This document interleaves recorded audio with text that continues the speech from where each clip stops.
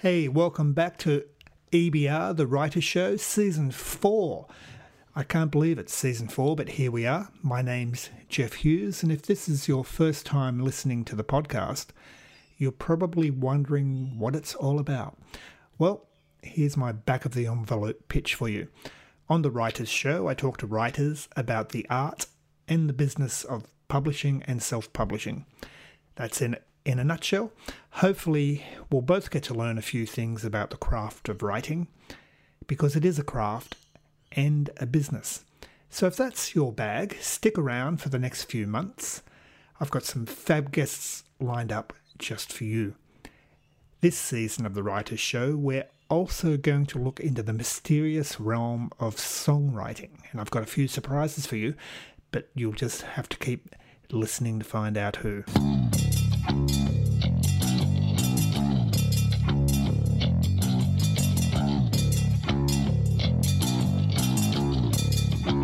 Let's get on with today's show.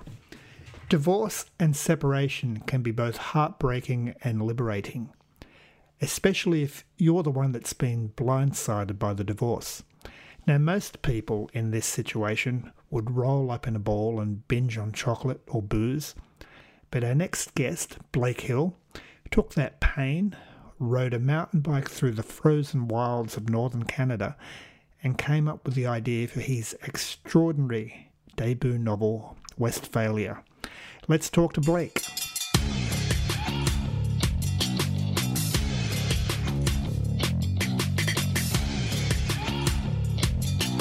It's quite an unusual book, part hero's journey, part spiritual guidebook. And Charlie's quite the unusual guide. It's a fantastic read. Oh, thank you. Yeah, Charlie, I figured when I started writing, I was like, I need someone else to guide me through this. So, and I get up like 3 a.m. to write. And so Charlie just kind of popped in, and people like, who's Charlie? Where'd he come from? I'm like, I don't know, but I like the guy. So he's more my writing partner at 3 a.m. when you need to talk to somebody and there's nobody around except the dog. The intention was just to get my story out there, and hopefully, we all go through things in life, and then just to try to instill some courage in other people that maybe sitting back, maybe they have a story to tell that can help somebody else. That's all you're trying to do. Just put it out there and hopefully help somebody, because there's a lot of information there that most people don't know about me. And truthfully, really didn't want people to know, but it all came out. So I just let it all out. You've had a great reader reaction to Westphalia. One Amazon review that stood out for me is this: great book, a wonderful life lesson wrapped in a fantastical journey. This book is at once raw and serene. The book really seems to have touched a chord with readers, so that must be a pretty good feeling. It's a great feeling, because I've written a lot of stuff, and some stuff just sits in the closet. So you're always happy when you can touch somebody. And that was the whole premise behind writing it, because the journey of divorce was really challenging for me, because I felt blindsided by it. And when I started to write the book to really try to tell my story, I didn't realize that a lot of childhood stuff would come out. And that's when I realized, like, wow, this there's way more to this than just divorce. Divorce was just a byproduct. It was the deep-seated issues that I've had to deal with, like with my dad, and just life in general as a kid. So what is the Blake Hill story? You live in Maui now. Where did you grow up? I was born in Oklahoma, and that's probably where my love for motorcycles came from. But as a kid, landlocked, and always knew I wanted to live by the ocean. And so, lived in California before Hawaii. So I pretty much spent my adult life, California. And then Hawaii just kind of captured me.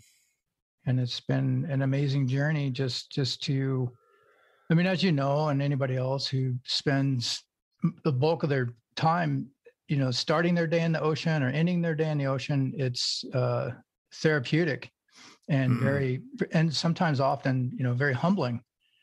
So there's times you're out and you're like, holy shit, it's fucking big. What am I going to do? So the ocean for me just kind of encompasses all that, right? There's a great elation that happens, and then there's also the humbling side to it all. But yeah, that's predominantly, and I still ride motorcycles. I've spent close to a whole lifetime riding motorcycles and been all over the US and Yukon, Canada, Alaska. So the journey has been amazing, and it still keeps going. Yeah, well, we'll get to the motorcycles later. I'm a keen motorcycle rider myself. It's good therapy. I call it my personal escape machine. Yeah, it absolutely is. We're blessed where we live. There's one of the great motorcycle roads in Australia up into the hinterland mountains here, called the Oxley Highway, and I think it's got about 180 twisties on it. So it's oh wow, it's just great to head up the mountain there for the day and yeah, put you your forget mind it on all. autopilot. Yeah. Well, that's the correlation between like surfing and motorcycle riding or flying an airplane, is that you have to stay in the moment, because if you don't, you could die pretty quickly. So that's it. I call it high speed meditation. Yeah, that's the truth of it is, because the faster you go, the more in sync you become with your bike. Yeah. And you have no choice. You have to focus. You have to. Chapters I've read so far of the book, I quite enjoy the sections with Charlie and his dilapidated bike and sidecar. Yeah, quite the machine. Westphalia is an intensely personal story. Was that your intention from the start? Yes. Yeah. I feel like if you're going to connect with someone, you got to give something up. You got to give up something personal. So, and I did, I gave it all up. So, it's in the same way as when we speak, right? We're going to connect because we're going to give up a piece of ourselves.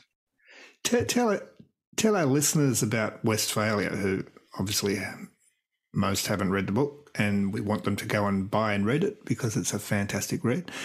How did it come about? How would you describe Westphalia to our listeners?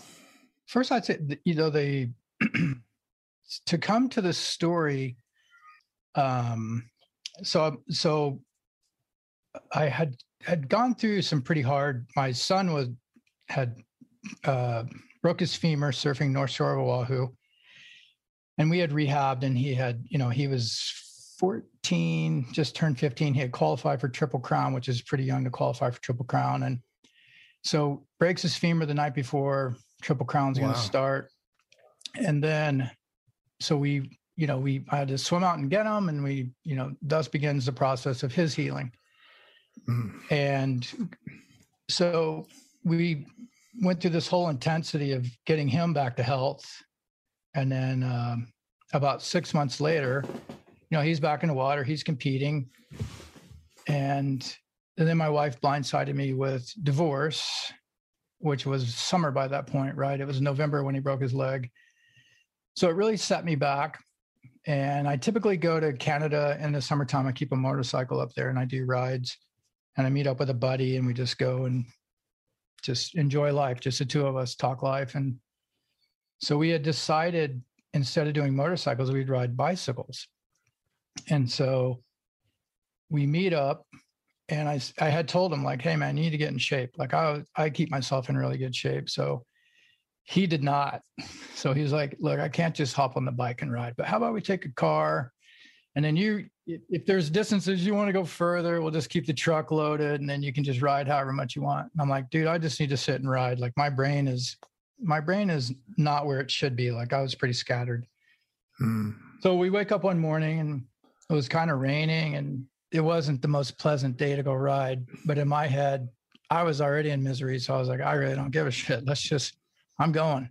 So I was riding from Banff in Canada to Jasper. And that's approximately, I believe it's about 150 kilometers, I believe. And then you have about a 10,000 foot elevation climb up the glacier. And so I take off riding, and while I'm climbing the mountain, it's just a slow grind. 10,000 feet is a lot of climbing. And so that's kind of when the book kind of came to me. I was like, well, I'm really going through a lot of emotions here, and I need to write this down, and I need to share this and figure it out. So that's where the book came to me. Plenty of time to think when you're sitting on a bicycle, just climbing. And in my head, I'm thinking, why did we pick bikes? Freaking motorcycle would have been so much more fun. But it was therapeutic. And the book came to me, and I didn't actually start the book after that. I actually sat on it because I realized I needed to go through all these emotions. So I came home after that summer, and I sat back for almost 16 months and really jotted a lot of things down that came to me, and the emotional abyss that I kind of fell into. It was depressing, I won't lie. And so that's where the emotional side of things came. And then I joined back up with my notes when I figured out, like, hey, I'm ready to put this out there. And I wrote the book in about 3 months, the first draft, and just kept going from there. And it has been a great journey, and it was great to get it all out. And especially the stuff with my dad and going back and reliving some of that. A lot of things I had forgotten. You know, you kind of tend to squash things that are challenging to deal with.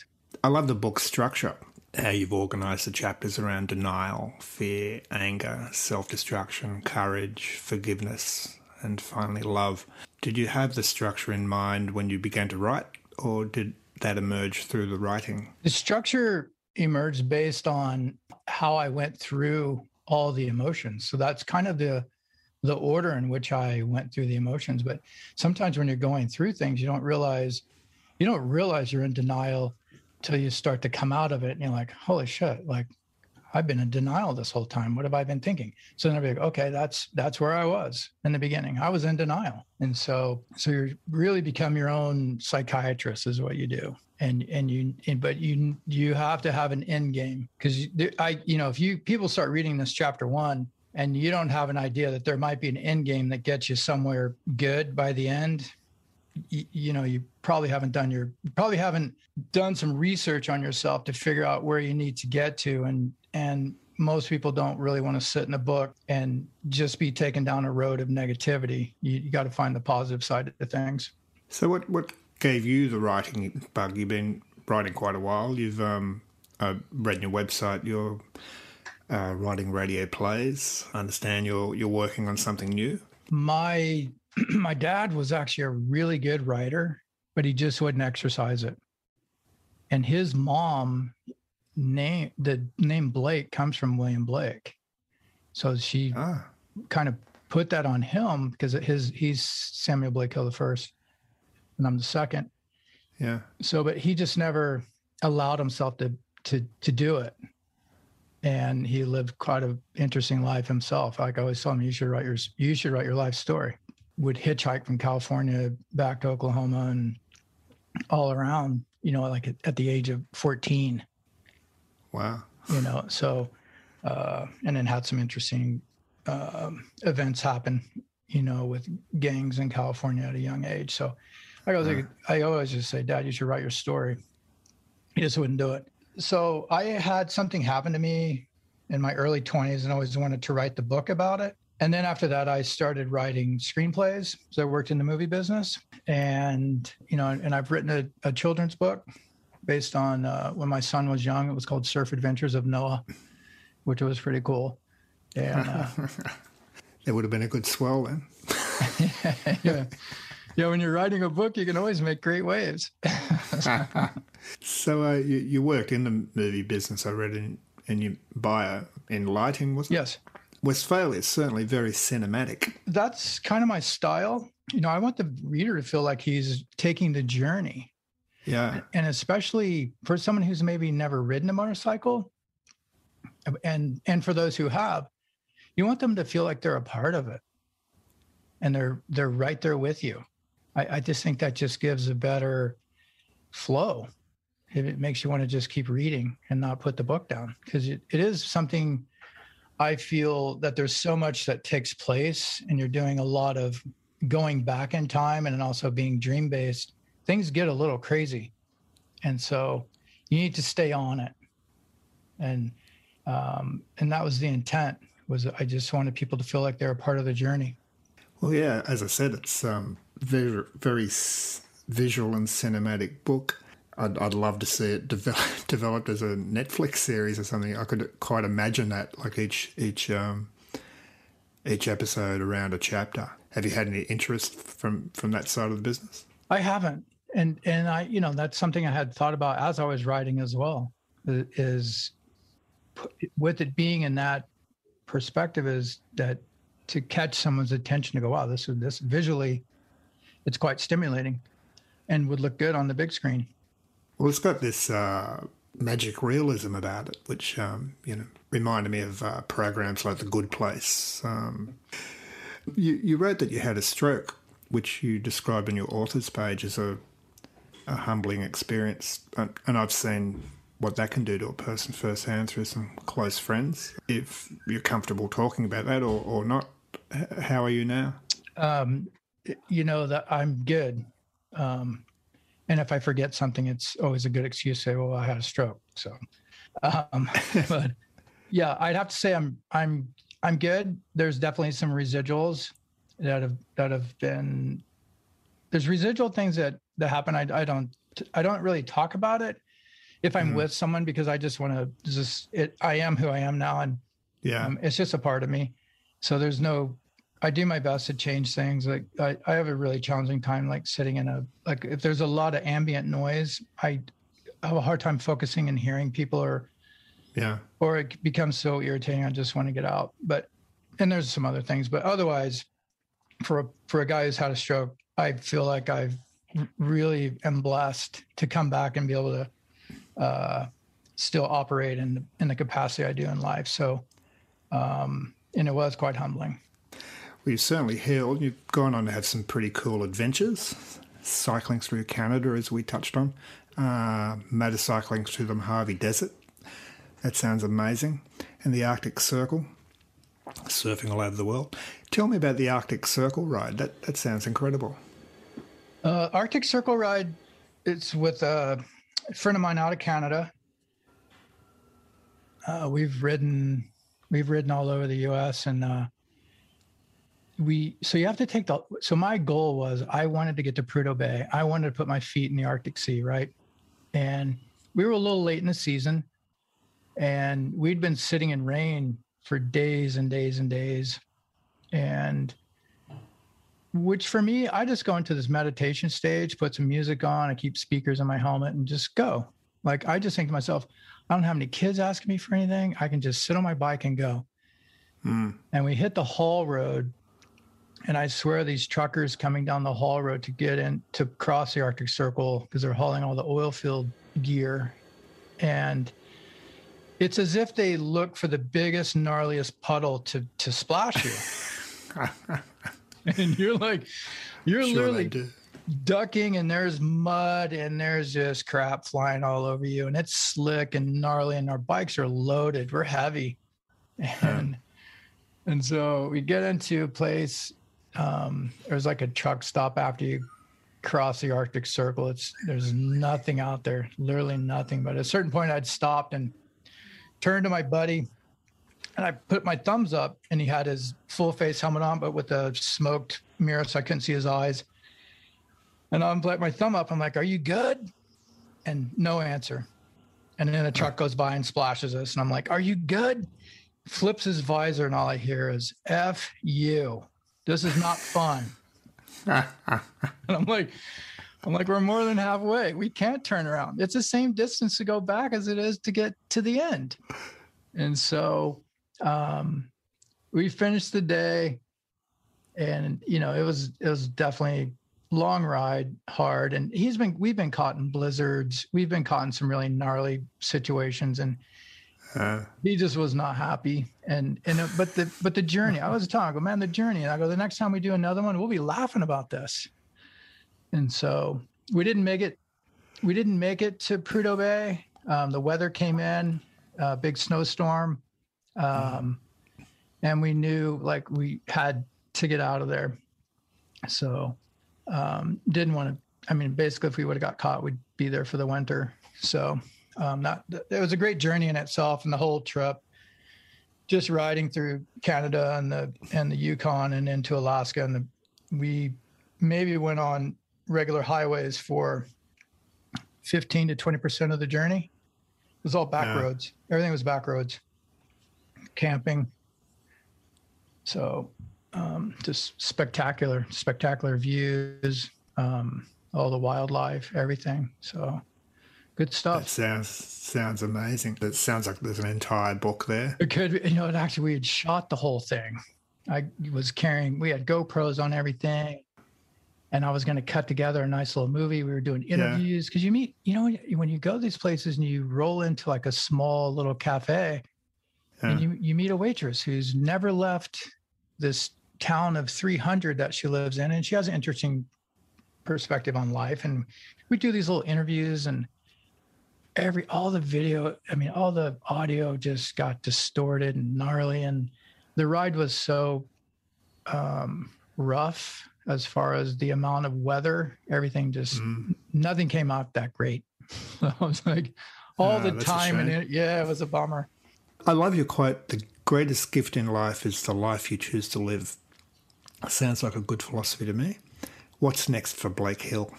Kind of on a personal level, like I just got my real estate license. So I was like, you know what, I'm gonna jump into the real estate world here for a bit and see how, make a go of that.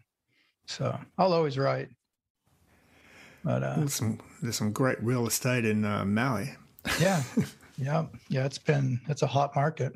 I think it's a hot market across the world. Everybody, flocking to different places after COVID, trying to figure out what they really want to do in life. How have you been coping during COVID? I suppose been able to keep up with your writing and work on your next project? I'm lucky because nothing really changed. So I still went surfing. I have 2 dogs. We go hike in the mountains every day. Yeah. And I'm lucky, got a great girlfriend. She loves to surf too. And so we always said, wow, we were so lucky. Like when everybody else was totally locked down, and I don't watch a lot of news, but you'd see people in New York kind of stuck in apartments and everything. And I felt so blessed. I'm like, look at us. We go surfing every day. Yeah, it was kind of weird. You'd get out of the water and the cops would come by and be like, hey, don't be hanging out there. You got to go. That's fine. I caught my ways. I rinsed off, and I can head back home and head up in the mountains and not have to see anybody. So through it all, I think it was great for me personally. And it was nice to see our island have a break from so many people. And because now we're just completely inundated with the influx of people, and we have been. So the challenge has been actually integrating back into having tourists back on the island and things being busy. It's kind of the afterlife.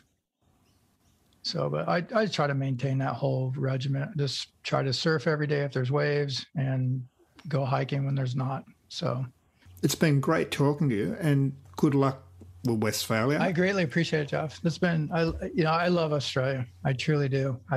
We've spent so much time there. It's just a beautiful country. My son spent a lot more time than I have hitting West Oz and stuff. So great people, always accommodating, just an amazing place. Good luck with the story, and I hope to see it on Netflix sometime soon. You and me both. All right, Jeff, have an amazing day. I greatly appreciate it. Thanks, brother. Thank you. Bye.